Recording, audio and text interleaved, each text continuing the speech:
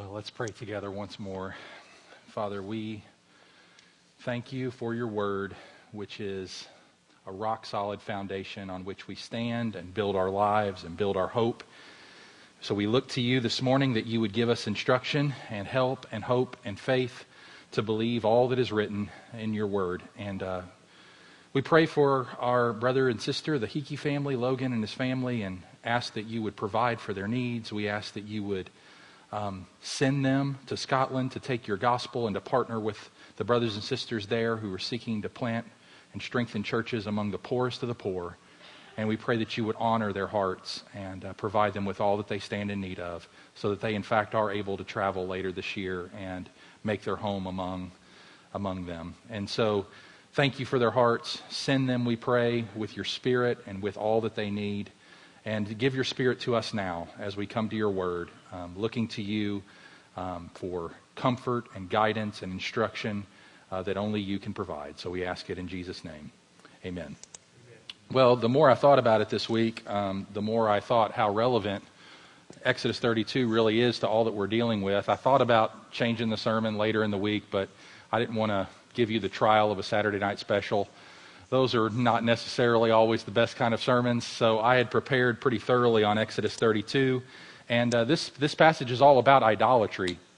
And if there's one thing that pandemics like this are intended to expose, it's idolatry.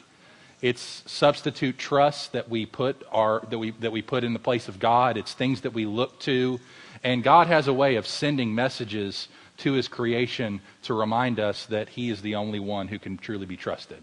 That there is no financial security ultimately, there is no freedom from health concerns, there is ultimately, last time I checked statistically, 100 out of 100 all die. So he is our hope and he's our refuge. And so this passage teaches us a lot about what happens when we look to other things, and what happens when we ourselves as God's people can fall into forms of idolatry and look to other things to give us what only God can give us. So I hope this will encourage us this morning to make the Lord our refuge and our strong tower and remind us that he alone is the one to be hoped in. So the sermon title this morning is The Crime of the Counterfeit Calf God. Sounds like an episode of NCIS or something, but it is actually taking place here in Exodus 32, and we're going to look at this passage under 6 points this morning. We're going to try to cover the whole chapter relatively quickly. I don't promise that we'll get out exactly at noon, but we will do our best to get through the text quickly. First point here this morning, I want us to see the reality of idolatry. Now, I don't have to point you to any specific passage. The whole chapter is evidence that God's people are committing gross idolatry here at the foot of the mountain. Remember what's going on. Moses, since Exodus 24, is on the mountain. He's receiving instruction from God. He doesn't know what's going on at the base of the mountain, and he's been gone for some time now, and the people have decided to take it upon themselves they don't know what's happened to Moses, and so they decide to throw a idolatrous party at the base of the mountain. And so this is a reality. This is what happens to them in the midst of Moses' time with God on the mountain. So let's talk about the reality of idolatry. First of all, I want to define it for us. What is idolatry? What does it mean? Tony Merida, a pastor in the Raleigh-Durham area of North Carolina, defines idolatry in the following way. He says, idolatry is putting something or someone in the place of God. Idols are counterfeit gods. Anything you seek to give what only Christ can give you, joy, security, peace, meaning, significance, identity, and salvation, becomes an idol. End quote. Tim Keller defines an idol as anything more important to you than God, anything that absorbs your heart and imagination more than God, anything you seek to give you what only God can give. An idol is whatever you look at and say in your heart of hearts, if I have that, then I'll feel my life has meaning. Then I'll know I have value. Then I'll feel significant and secure. Ray Ortlund says an idol is anything you think you need outside of the promises of God. Again, Tony Merida says, many people do not believe idolatry is a problem because they only associate idolatry with shrines, temples, and carved images. But heart idolatry exists everywhere. Common idols include money, sex, a romantic relationship, peer approval, competence and skill, secure and comfortable circumstances. Behold our time period now. Beauty, brains, and success and ambition. We could add health to that list. It's basically anything that we look to that's designed to be given to us by God, that we are looking to something else to give us what only God can give. Tim Keller, again, gives a number of examples of idolatry. I'm not going to read all of them to you, but he substitutes potential idols in this way. So fill in the blank here when it says, life only has meaning, or I only have worth if blank. Life only has meaning, or I only have worth if blank. So here's some examples.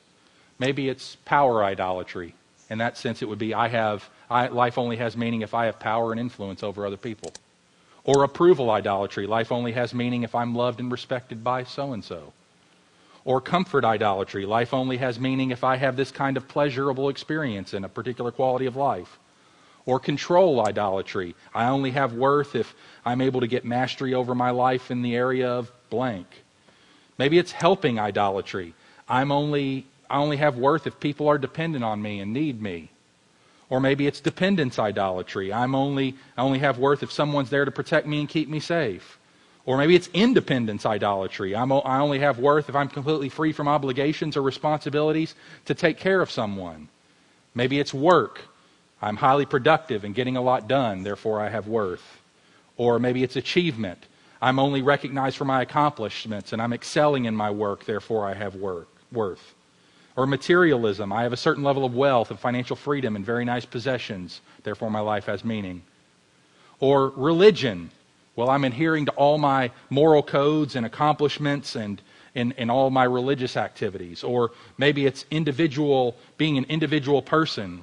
This one person is in my life and happy to be there or happy to be with me, and therefore I derive worth and significance from that. There's just innumerable ways in which idolatry can work its way out in our lives. We could have family or relationships or suffering or ideologies or image, and all of those can be forms of idolatry. In fact, John Calvin famously said that our heart is a idol factory. That is, it continually and relentlessly produces idols. G.K. Beale, a New Testament theologian, says that though modern idolatry in the West may look different and not be expressed in the same way it's expressed here in Exodus 32, we continue to set up and adore what he says are symbols in which we believe God appeared before our bodily eyes. We are overwhelmed with admiration for them as if something of divinity was there. Think of such idolatrous symbols of our culture going on now. I mean, how many people are really, really, really, really bothered that the NCAA tournament is gone? I mean, I'm not saying we shouldn't be sad about that. I'm pretty sad about that. I'm not a huge basketball fan, but I appreciate March Madness. But people are going to be like, it's March Sadness. We're going to be quarantined, and now we have no hope of basketball either, and the NBA is gone, and what's going to happen to, and I enjoy concerts, and they're all getting canceled, and all that kind of stuff, so we think, where's my life going? But again, that's because we're looking to certain things. Now, it's okay to be bothered by that stuff, be disappointed, but if we're crushed, and we're discouraged, and you can't be happy without that kind of stuff, that's not good. Beale goes on and says, idolatrous symbols can be found in pop stars and pets, athletes and accomplishments, gadgets and gurus, celebrities and popular politicians. He says, when the enjoyment of the gifts of God imperceptibly replaces the worship of the giver of these gifts, God loses his proper place and our hearts become a dwelling place for idols that do not satisfy. C.S. Lewis rightly diagnoses the tragedy of our idolatry when he writes the following. He says, the woman who makes a dog the center of her life loses in the end not only her human usefulness and dignity, but even the proper pleasure of dog keeping. The man who makes alcohol his chief good loses not only his job, but his palate and all the power of enjoying the earlier and only pleasurable levels of intoxication. It's a glorious thing, Lewis says, to feel for a moment or two that the whole meaning of the universe is summed up in one woman, glorious so long as other duties and pleasures keep tearing you away from her. But clear the decks and so arrange your life, it is sometimes feasible, that you will have nothing to do but contemplate her. And what happens? Of course, this law has been discovered before, but it will stand rediscovery. It may be stated as follows: every preference of a small good to a great or a impartial good to a total good involves the loss of the small or impartial good for which the sacrifice is made. Apparently, the world is made that way. You can't get second things by putting them first. You get second things only by putting first things first. So in other words, C.S. Lewis famously said, the man or woman who seeks after heaven gets earth thrown in. But if we seek after earth, we get neither. In other words, you can only truly enjoy the gifts of God as you are rightly related to and prizing the giver over the gifts. And if we begin prizing the gifts over the giver, we can't enjoy the gifts or the giver, because our idolatry robs us of our inability to even absorb and enjoy the good gift. That's Lewis's point. And that's what we see happening here in Exodus 32. Point number 2, that's the reality of idolatry. Point number 2, the reprehensibility of idolatry. I want you just to see how terrible this is of what's happening among God's people as Moses and God are on the top of the mountain together. I want you to see two things that really put this in its ugly, ugly, ugly presentation that it should be. First of all, notice that the people of Israel are doing what God told them not to do. They're doing what God told them not to do. Look at Exodus 32, verse 15. Then Moses turned and went down from the mountain with the 2 tablets of the testimony. Those are the 10 commandments, right? Tablets that were written on both sides, on the front and on the back they were written. The tablets were the work of God, and the writing was the writing of God engraved on the tablets. When Joshua heard the noise of the people as they shouted, he said to Moses, "There's a noise of war in the camp." But he said, "It's not the sound of shouting for victory or the sound of the cry of defeat, but the sound of singing that I hear." And as soon as he came near the camp and saw the calf and the dancing, Moses' anger burned hot, and he threw the tablets out of his hands and broke them at the foot of the mountain. He took the calf that they had made and burned it with fire and ground it to powder and scattered it on the water and made the people of Israel drink it. Now, what are they doing here? They are doing exactly what God told them not to do. In making this golden calf, they're breaking the first commandment. God said, "You shall have no other gods before me." And in Exodus chapter 20, Exodus 31, verse 1, we read, "Up, make us gods who shall go before us."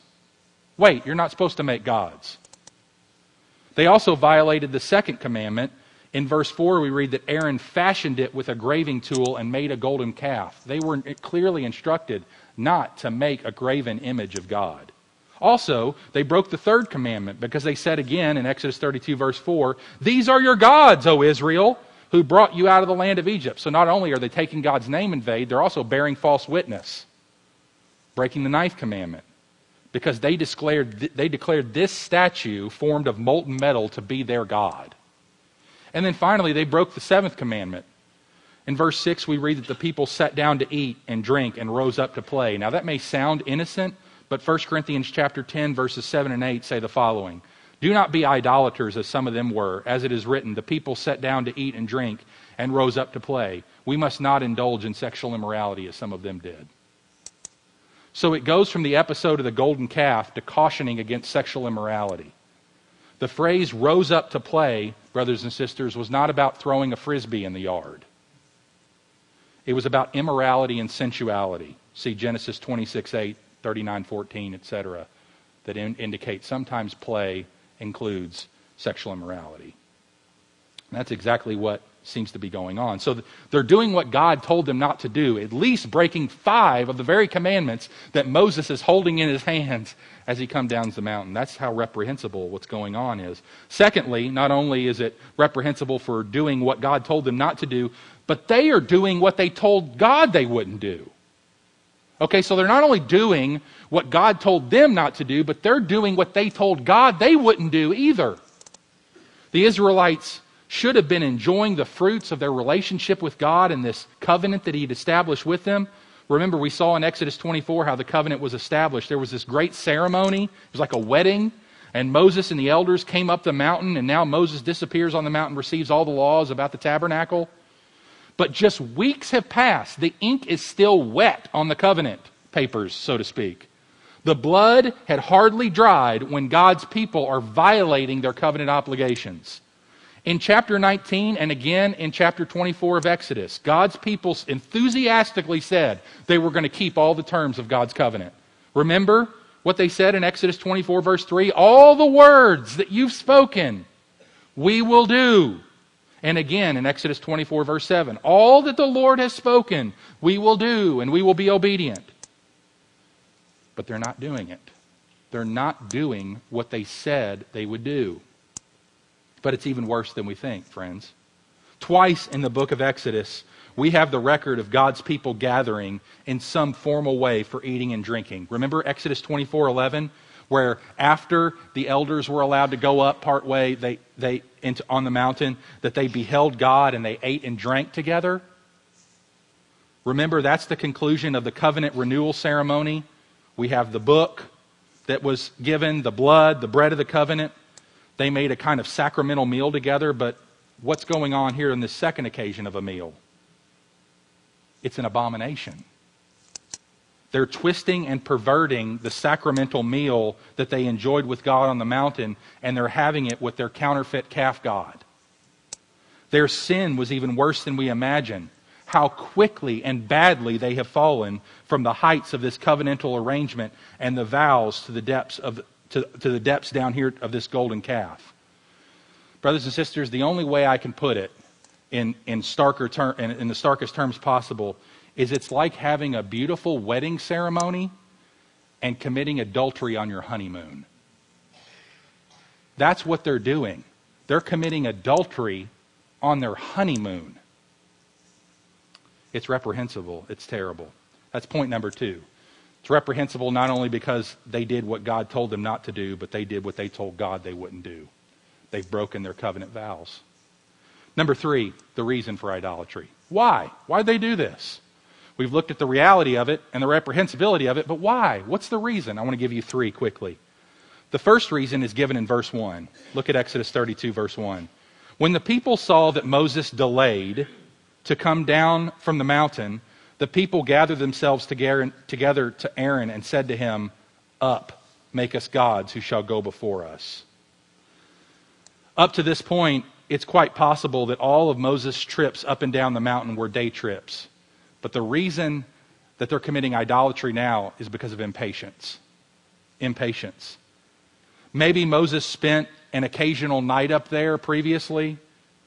They may have saw him come and go back and forth, but now he's been up there for a while and they don't know how long he's going to be gone. And so Moses has been up on the mountain a long time, 40 days and 40 nights, which is much longer than normal, and the people are getting tired of waiting, and they begin to doubt if Moses is ever going to come back. So rather than continuing to trust God, they let their impatience and their own sense of when things should happen take over and take priority over continuing to trust and wait on God. Brothers and sisters, we're made of the same stuff. We're made of the same stuff. When things aren't happening on our timetable according to what we desire, are we not tempted to take things into our own hands? Are we not tempted to try to do God's work for Him? Help Him out a little bit? Phil Ryken says, the irony, of course, was that at that very moment, everything was going according to God's plan. Moses was getting the instructions Israel needed to build the tabernacle, and God would descend in glory and dwell with His people. And then when the time was right, He would lead them out of the wilderness and into the promised land. But God had not abandoned them at all. He was busy preparing for their salvation. But rather than waiting on God, the Israelites decided to take matters into their own hands. And this is how sin happens. We fall into sin when we fail to trust God, that God knows what He's doing, and try to work things out on our own. Instead of waiting for Him to do something according to His own time frame, we try to speed things up. By setting the agenda, what we are really trying to do is wrest control from God, when we ought to do instead is wait for Him to work. Wait for Him to work. And yet, because they were impatient, they fell into idolatry. That's the first reason that they ended up in idolatry, was impatience. And we need to be guarding against that as well, which is why one of the fruit of the Spirit, the reason that the Spirit was given to us, is to be patient. The fruit of the Spirit is patience. I mean, how often in the New Testament do we read the command to be patient, to persevere in patience, to wait for the Lord? Be strong, the psalmist says. Take courage, wait for the Lord. So we need to be instructed in that way as well. Secondly, forgetfulness. Forgetfulness is another reason. Psalm 106, commenting on Exodus 32, we read the following in verses 19 through 22. They made a calf in Horeb, which is another word for Sinai, and worshipped a metal image. They exchanged the glory of God for the image of an ox that eats grass. That's the psalmist doing a little jab on them. Really? You're going to exchange the glory of God for an ox? Well, Romans 1 says that we do it now. We do it now. They forgot God, their Savior, who had done great things in Egypt, wondrous works in the land of Ham, and awesome deeds by the Red Sea. So what's the reason that the psalmist gives for why they committed idolatry? They forgot. They forgot. Sin enables us to forget the goodness of God. And that's the story of Israel. Do you remember what happened at the Red Sea? They panicked. Why they panicked? They forgot. Can you recall the plagues of Egypt? Why did they make this golden calf?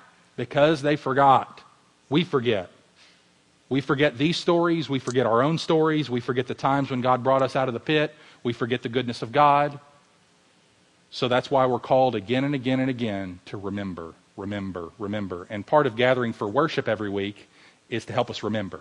Help us to remember who God is, remember what story we're a part of, remember what He's doing. So that's the second reason they committed idolatry. They forgot. They were impatient. They forgot. Thirdly, they compromised. Acts chapter 7, verses 38 through 41, where we read, Our fathers refused to obey him, but thrust him aside, and in their hearts they turned to Egypt, saying to Aaron, Make for us gods who will go before us. As for this Moses who led us out from the land of Egypt, we do not know what has become of him. And they made a calf in those days and offered a sacrifice to the idol and were rejoicing in the works of their hands. See, you have to try to understand what was the attraction of a golden calf.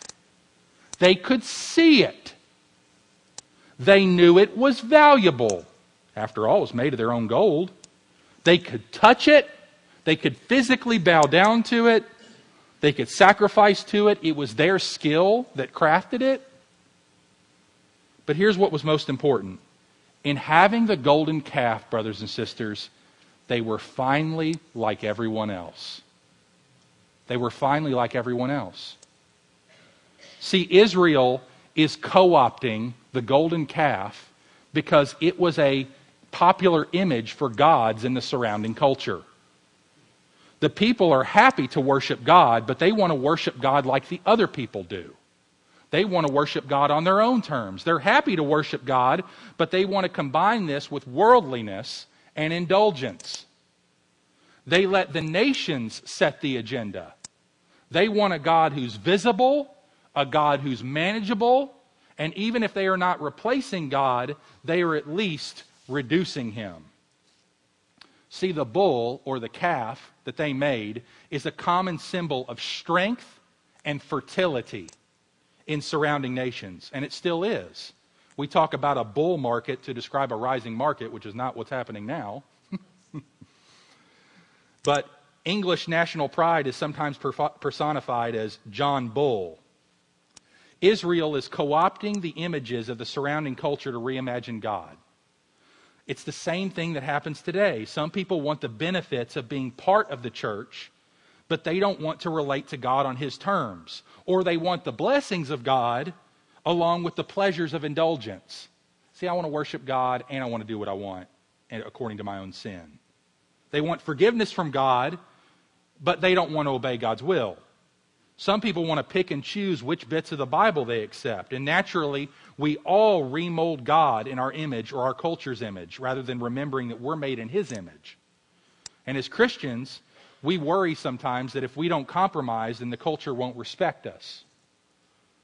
But brothers and sisters, we need to be reminded, the world will not respect us anymore if we change with every cultural fashion. And if we become no different to the surrounding culture, then we have nothing distinctive or worthwhile to say or offer the culture. If we simply echo the world, then we offer no alternative. The world has plenty of temples to its own idols. There's no call or excuse for making God's church into another one. It's common in our culture for people to think that they can decide what God is like. In this way, we create our own version of God. We want to think of God as loving, but his holiness is not so important. Or we want to think of God as merciful, but he's not a judge. He doesn't judge. We create a God of our own imagining. It's not so far removed from worshiping an idol that we've made. We may not have a metal idol, but we have a mental idol. We have to beware of any sentence, either on our lips or on another person's lips, that begins like this. I like to think of God as, or I don't think that God would be like, or my God isn't. Those sorts of things are the very definitions of idolatry. Because we're defining God on our terms, not defining him on his. And you don't want that done to you. You don't want to be defined by somebody else. Well, he's really like this. Well, she's really like this. Oh, if you really knew her, you'd know that she's like this. Or if you really knew him, he's like that. You get offended by that. Why would God be any different?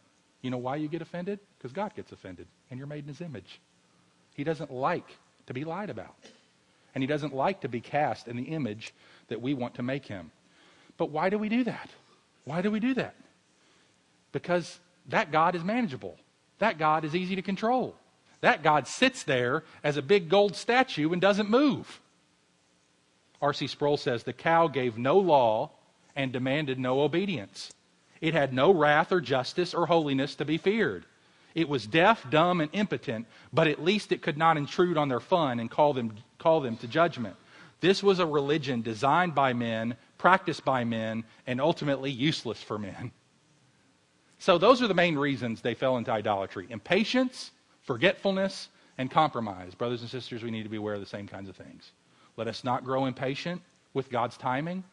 Let us not grow forgetful, but let's do all we can to remind ourselves daily through God's word and prayer and encouragement of one another.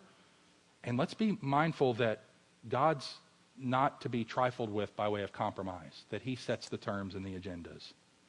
Number 4, the response to idolatry. And we're going to go through these last ones more quickly. Number 4, the response to idolatry. Notice what happens. So we're going to see, first of all, what Aaron says. Moses is now at the base of the mountain. And then we're going to see what Aaron says and then what actually happened. So look at chapter 32, verse 21, where we'll pick up the story. And Moses said to Aaron, "What did this people do to you that you have brought such a great sin upon them?" And Aaron said, "Let not the anger of my Lord burn hot. You know the people, that they are set on evil." Is that a true statement? Yeah. Aaron's like, "Listen, Moses, they've given you a hard time you know that. You know how hard they are." It's like you coming home and expecting, your kids to be, you hired a babysitter and you're expecting your kids to be in bed maybe and have had their teeth brushed and all that stuff. And you come in and the house is a wreck and the babysitter goes, "Oh, you know how they are.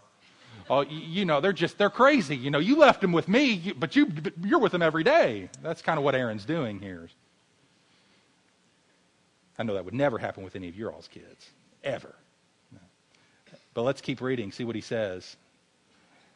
Verse 23, "For they said to me, 'Make us gods who shall go before us. As for this Moses, the man who brought us up out of the land of Egypt, we don't know what has become of him.'" So far, true statements. Verse 24, "So I said to them, 'Let any who has gold take it off.'" Okay, true statement. Keep reading, verse 24. "So they gave it to me, and I threw it into the fire, and out came this calf." Out came this calf. Magic. It's magic. Now, is that really what happened there? Well, most of it, but let's turn back to the beginning of the chapter. Look at Exodus 32 again, and look at verse 2. "So Aaron said to them, 'Take off the rings of gold,'" this is exactly what he told Moses, "'that are in the ears of your wives, your sons, your daughters, and bring them to me.'" That's all true reporting. Verse 3, "So all the people took off the rings of gold that were in their ears and brought them to Aaron, and he received the gold from their hand and fashioned it with a graving tool and made a golden calf." Wait, so that's not the report that Moses receives. He says to Moses, "I just threw all this stuff in the fire and a calf popped out." But what really happened was he fashioned it after melting down the gold that the people gave him. And brothers and sisters, we're just the same. This is our common response when our idolatry gets confronted, either by God or by a faithful brother or sister. We go, yeah, but. We blame shift. We blame shift. We make excuses. I was under a lot of pressure. These people are really, really hard to deal with. I really intended things to go differently, but they didn't. Or in this case, we just, like Aaron, sometimes just out and out lie and say, look, that's not what happened. I didn't fashion the idol. I just threw it into the fire, and that's what happened. So brothers and sisters, we need to be aware that when our idolatry gets confronted, that our default ever since the Garden of Eden has been to blame other people. Blame circumstances. I mean, we could go, I mean, isn't our culture kind of looking for someone to blame right now? It's China's fault. Or it's like as though Jesus never said that disease will characterize this age until he comes back, you know? Or we're looking for somebody to get us off the hook or somebody to fix it. Look, and some of that is good motivation. We need to fix it and we need to work hard. But responding by immediately looking for someone to blame or immediately making excuses is never a good default. Number 5, the results of idolatry. What happens as a result of this? 4 things quickly. Number 1, personal corruption. Look at chapter 32, verse 7. And the Lord said to Moses, go down, for your people whom you have brought out of the land of Egypt have corrupted themselves. Notice he doesn't say, first of all, they've sinned against me, although that's true, but they've corrupted themselves. We learn something here. Idolatry corrupts us. Idolatry corrupts us. The reality is that we become like what we worship. In fact, I want you to notice something here. This is incredibly enlightening to me in my study this week. So hang with me if you're struggling now. Moses describes Israel's behavior this way. They're stiff-necked. They're stiff-necked. Now, if you study the scriptures on that phrase is usually referring to a child who won't listen to parental direction. They stiffen up, they won't look at you. Or it's referring to an animal that when you muzzle it or put a yoke on it, it won't easily follow you. You'll jerk at it, and you'll try to pull and direct it, and it just pulls the other way. Israel's like this. They're behaving like wild calves. Ask the Gundersons and the girls and the boys how it is to handle little baby calves. Do they always want to follow you? No, they jerk against you, and Pastor Thad has his ways, I'm sure, of getting them to cooperate. But what he's saying is they're becoming like this. They're stiff-necked. They're not wanting to follow God. They look at God and they say, yeah, we want to follow him, but we kind of don't. We kind of want to do our own thing. And so when he describes them as stiff-necked, or as he says in verses 8 and 9, they've turned aside from the way, they've been let loose, they need to be gathered together, as he says in chapter 32, verse 25 and 26. He's using the language of they're behaving like animals, wild animals, calves that are untrained. They're supposed to be led where they're supposed to go, like he says in chapter 32, verse 34. So, in this very chapter, the behavior of Israel is painted like this. They're stiff-necked. When they're let loose, they turn aside. They don't want to follow you. They need to be gathered together and be led where they're supposed to go. What does that sound like to you?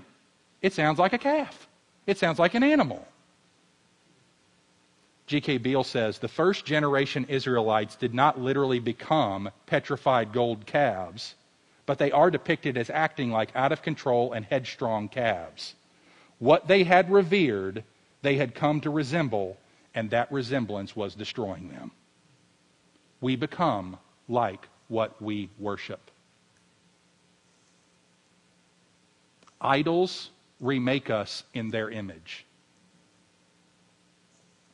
So that's the definition of corruption, is we become like what we worship. And if we're not worshiping the true and living God, we're becoming like something else.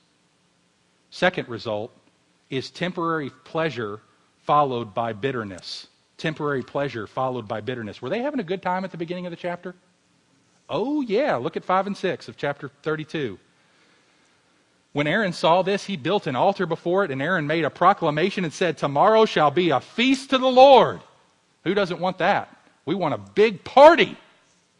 Now notice what, and they rose up early the next day. They could not wait to get after this. This was fun. You didn't have to tell anybody. None of the kids were sleeping in. They were getting up. None of the adults either. And they offered burnt offerings and brought peace offerings. Very religious thing to do. Religiously respectable. And the people sat down to eat and drink and rose up to play. They were having a good time. But what happened afterward? Look at verse 20. He took the calf that they had made and burned it with fire and ground it to powder and scattered it on the water and made the people of Israel drink it. How would you like a bottle of melted calf? Gold, nasty, dirty water, and they had to drink it down. Now, why did Moses make them do that? Well, we're not told in the text. But we can assume it was a form of them both as a reflection of God's judgment on them, but also as a way of tasting something of the bitterness of their sin and how awful it was. Ray Ortlund says, "The riches and fullness of life come from what is spiritual, not earthly. Money can buy a house, but it can't make a home. Money can put food on the table, but it can't put laughter and joy around the table. Money can fly you to Paris, but it can't kindle romance there. What money can do is make you an attractive target for thieves and lawsuits. There's no security in money. There's no life for us in any tangible thing. What makes for life comes not from this world, but from the grace of God. Therefore, a heart at one with God is the secret to life. To have God is to have all things." And so what we see here is they had that temporary pleasure. Temporary. Sin is always a blast. Idolatry is a blast. You will love it in the short term. You will love it. It will give you your gratification. It will give you your satisfaction. It will give you what your heart wants in the moment. But it'll always be bitter in the end. It'll always be bitter. And that's what we see here. Their party turned to bitterness. That was one of the results. Personal corruption, temporary pleasure followed by bitterness. Two more quickly. Worse than that is God's wrath. Look at chapter 32, verses 9 and 10, where we read God's response. "And the Lord said to Moses, I've seen this people, and behold, it's a stiff-necked people. Now therefore let me alone, that my wrath may burn hot against them, and I may consume them, in order that I may make a great nation of you." See, that's the greatest danger of idolatry. That's the greatest result of it, is that it brings the wrath of God. Read Romans 1. The wrath of God is coming and revealed from heaven against all the unrighteousness of men who suppress the truth in unrighteousness. They exchange the glory of God for images resembling things of the earth. They exchange the worship of the true God for images and worshiped and served the creation rather than the Creator. And that reason the wrath of God is coming. It's Romans 1. And it's happening here in Exodus 32 as well. So far worse than any personal corruption or temporary pleasure followed by bitterness is God's wrath. And of course, God's wrath brings with it death. We read at the end of this chapter that death for some was the result of this sin. Look at chapter 32, verse 27. Well, we'll pick up at 25. "And when Moses saw that the people had broken loose, and Aaron had let them break loose to the derision of their enemies, then Moses stood in the gate of the camp and said, 'Who's on the Lord's side? Come to me.' And all the sons of Levi gathered around him, and he said to them, 'Thus says the Lord God of Israel, put your sword on your side, each of you, and go to and fro from gate to gate throughout the camp, and each of you kill his brother and his companion and his neighbor.' And the sons of Levi did according to the word of Moses, and that day about 3,000 men of the people fell. And Moses said, 'Today you have been ordained for the service of the Lord,'" that is the Levitical priesthood, "'each one at the cost of his own son and his brother, so that he might bestow a blessing upon you this day.'" And then verse 35, "Then the Lord sent a plague on the people because they made the calf, the one that Aaron made." So there's consequences of their sin. Now it's measured. He didn't wipe everybody out, but as a penalty for their sin. Keep in mind, God's just. He was just in punishing them because of their sin. They broke the covenant. They broke the commandment. And as a result, a plague broke out, and then 3,000 of them were put to death. So we see the results of idolatry. Personal corruption, temporary pleasure followed by bitterness, God's wrath and death. Finally, and with this we'll conclude, the rescue from idolatry. Here we get in this chapter, we get a pointer to Jesus. Notice verse 11. This is the first pointer.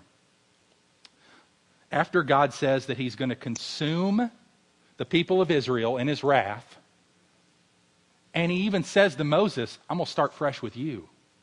I mean, imagine how attractive that would be to Moses in the flesh. First of all, he doesn't have to deal with them anymore. They've been nothing but a rock in his shoe the whole time. Remember, chapter 14, 15, 16, 17, 18. They're not a pleasurable group to lead. and God says to Moses, listen, I'll wipe them out. We'll start fresh with you. And you're going to get to be the cornerstone of this new people. It will be the people of Moses. Not the people of Abraham, but the people of Moses. It's pretty attractive. But what does Moses say?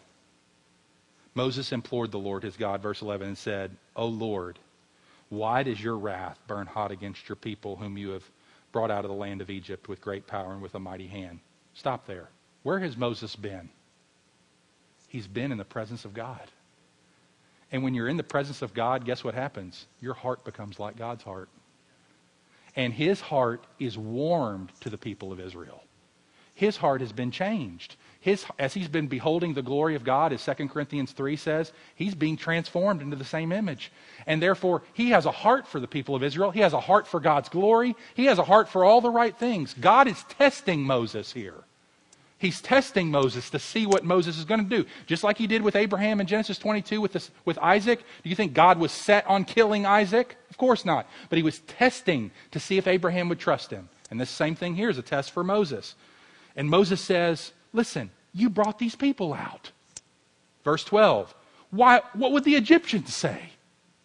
He says, why should the Egyptians say with evil intent did He bring them out to kill them on the mountains and to consume them from the face of the earth? See, what the Egyptians are going to laugh you to scorn. If you kill them and they see all these hundreds of thousands of Israelites dead at the foot of Mount Sinai, they're going to say, woo, that's some God. This God brings people out of slavery and kills them in the desert. What kind of God is that? He's terrible. You want that reputation, God? You want that reputation? You want that on your resume? He's appealing to God's name and His God's glory. And brothers and sisters, good stuff happens when we do that. When we start caring about God's name, when we start caring about God's honor, when we start caring about God's glory, and we start bringing it into the picture and giving Him reasons to do things for His name's sake, God's heart gets moved. Verse 13, remember Abraham, Isaac, and Israel, your servants to whom you swore by your own self and said to them, I'm going to multiply your... In other words, God, if you kill them, you're a liar. You're breaking covenant just like them. You're guilty of the same things. They're down there at the base of the mountain breaking covenant. You're up here at the top of it breaking covenant. Because you told Abraham you would deliver them. Remember what you said to Abraham? You didn't take their behavior into consideration. You said you're going to multiply them. You said you're going to make them as the stars of heaven. What did God do? Verse 14. The Lord relented from the disaster that He had spoken of bringing on His people. Look at verse 30 of the same chapter. The next day Moses said to the people, you've sinned a great sin, and now I will go up to the Lord. Perhaps I can make atonement for your sin. So Moses returned to the Lord and said, alas, this people has sinned a great sin. They've made for themselves gods of gold. But now if you will forgive their sin, but if not, please blot me out of your book that you've written. But the Lord said to Moses, whoever sinned against me, I'll blot out of my book. But now go, lead the people to the place about which I have spoken to you. Behold, my angel shall go before you. Nevertheless, in the day when I visit, I will visit their sin upon them. What does Moses do? He goes up to God and he says, God, if you're going to kill them, kill me. Keep them. Brothers and sisters, this is Jesus. This is Jesus. This is what we learn. The way we get rescued from idolatry is by relying on a mediator. The only reason Israel's spared here is because they had a Savior. who was willing to step and stand in the gap for them and be willing to absorb their punishment. And brothers and sisters, we got the same thing. We have a greater Moses who came to God and said, listen, I know these people are guilty of idolatry. I know they are guilty of gross, flagrant sin. But God, your honor. And the son says to the father, did I not come and live a perfect life? Was my obedience not good enough? Was my death not worth it? And as our advocate with the Father, he stands, Jesus Christ the righteous. And he intercedes, ever lives to make intercession for us, pleading on our behalf, not to an angry Father, but to a just Father. And he says, Lord, you are just to forgive them because I absorbed their sin. You are just to reward them with righteousness because I earned it. And if it would be your good pleasure, as Jesus said in eternity, I would be glad to go be blotted out of the book for their sake. I would be glad to go down to earth, enter into their humanity, take upon myself their sin, and have your wrath fall on me if they would be saved. That's Jesus. That's a Jesus. He's our greater Moses. So the first thing we do is we see the beauty of Christ presented here in Moses being a mediator. Secondly, we got to get on the Lord's side. Got to get on the Lord's side. Look at Exodus 25 and 26. When Moses comes down at the base of the mountain and he sees the people breaking loose, what does he say? Who's on the Lord's side? Who's on the Lord's side? And brothers and sisters, that's the way we got to respond. We're on the Lord's side. We get on the Lord's side, which means we repent of our sin. We're not just believing in the Savior, but we're turning away from those things that displease Him. And we're saying, we want to be on your team. We want to follow you. Yes, we're going to sin. Yes, we're going to be imperfect. But we're not resolved to live in sin. We're going to fight it. With your help, we're going to fight it, and we're on your side. That's what it means to get baptized. When we get baptized, we're saying, Lord, I'm on your side. I'm on your side. And I'm with you. And so we have to get on the Lord's side. And then finally, we flee from idolatry. We flee from idolatry. In fact, this is the main lesson that 1 Corinthians 10 says that we need to take away from this passage. Listen to what Paul said when he wrote to the Corinthians, and with this I'll close. Now these things happened to them as an example, but they were written down for our instructions, on whom the end of the ages has come. Therefore let everyone who thinks that he stands take heed lest he fall. No temptation has overtaken you that's not common to man. God is faithful, and He will not let you be tempted beyond your ability. But with the temptation, He will also provide the way of escape, that you may be able to endure it. Isn't that a great promise? God's faithful. He's not going to let you be tempted beyond what you're able. He's going to provide a way of escape for you. Therefore, He says in verse 14, therefore, my beloved, flee from idolatry. Let's pray together. Father, thank you so much for the time in your word this morning, which helps us, ministers medicinally to our souls, your word as it comes to us and reminds us of both our sin and your grace. Thank you for providing a mediator for us who is greater than Moses. Moses couldn't be blotted out of the book. He was sinful like they were. But nevertheless, we have Jesus who was separate from sinners and without sin and righteous, who could bear our sin in His body on the tree and bring us to God. And we are so thankful. Lord Jesus, if there's anyone here, would you draw them who is outside of your family, who is still flirting with sin or in idolatry, or that you would draw them. That before the bitterness comes, that before the day of wrath comes,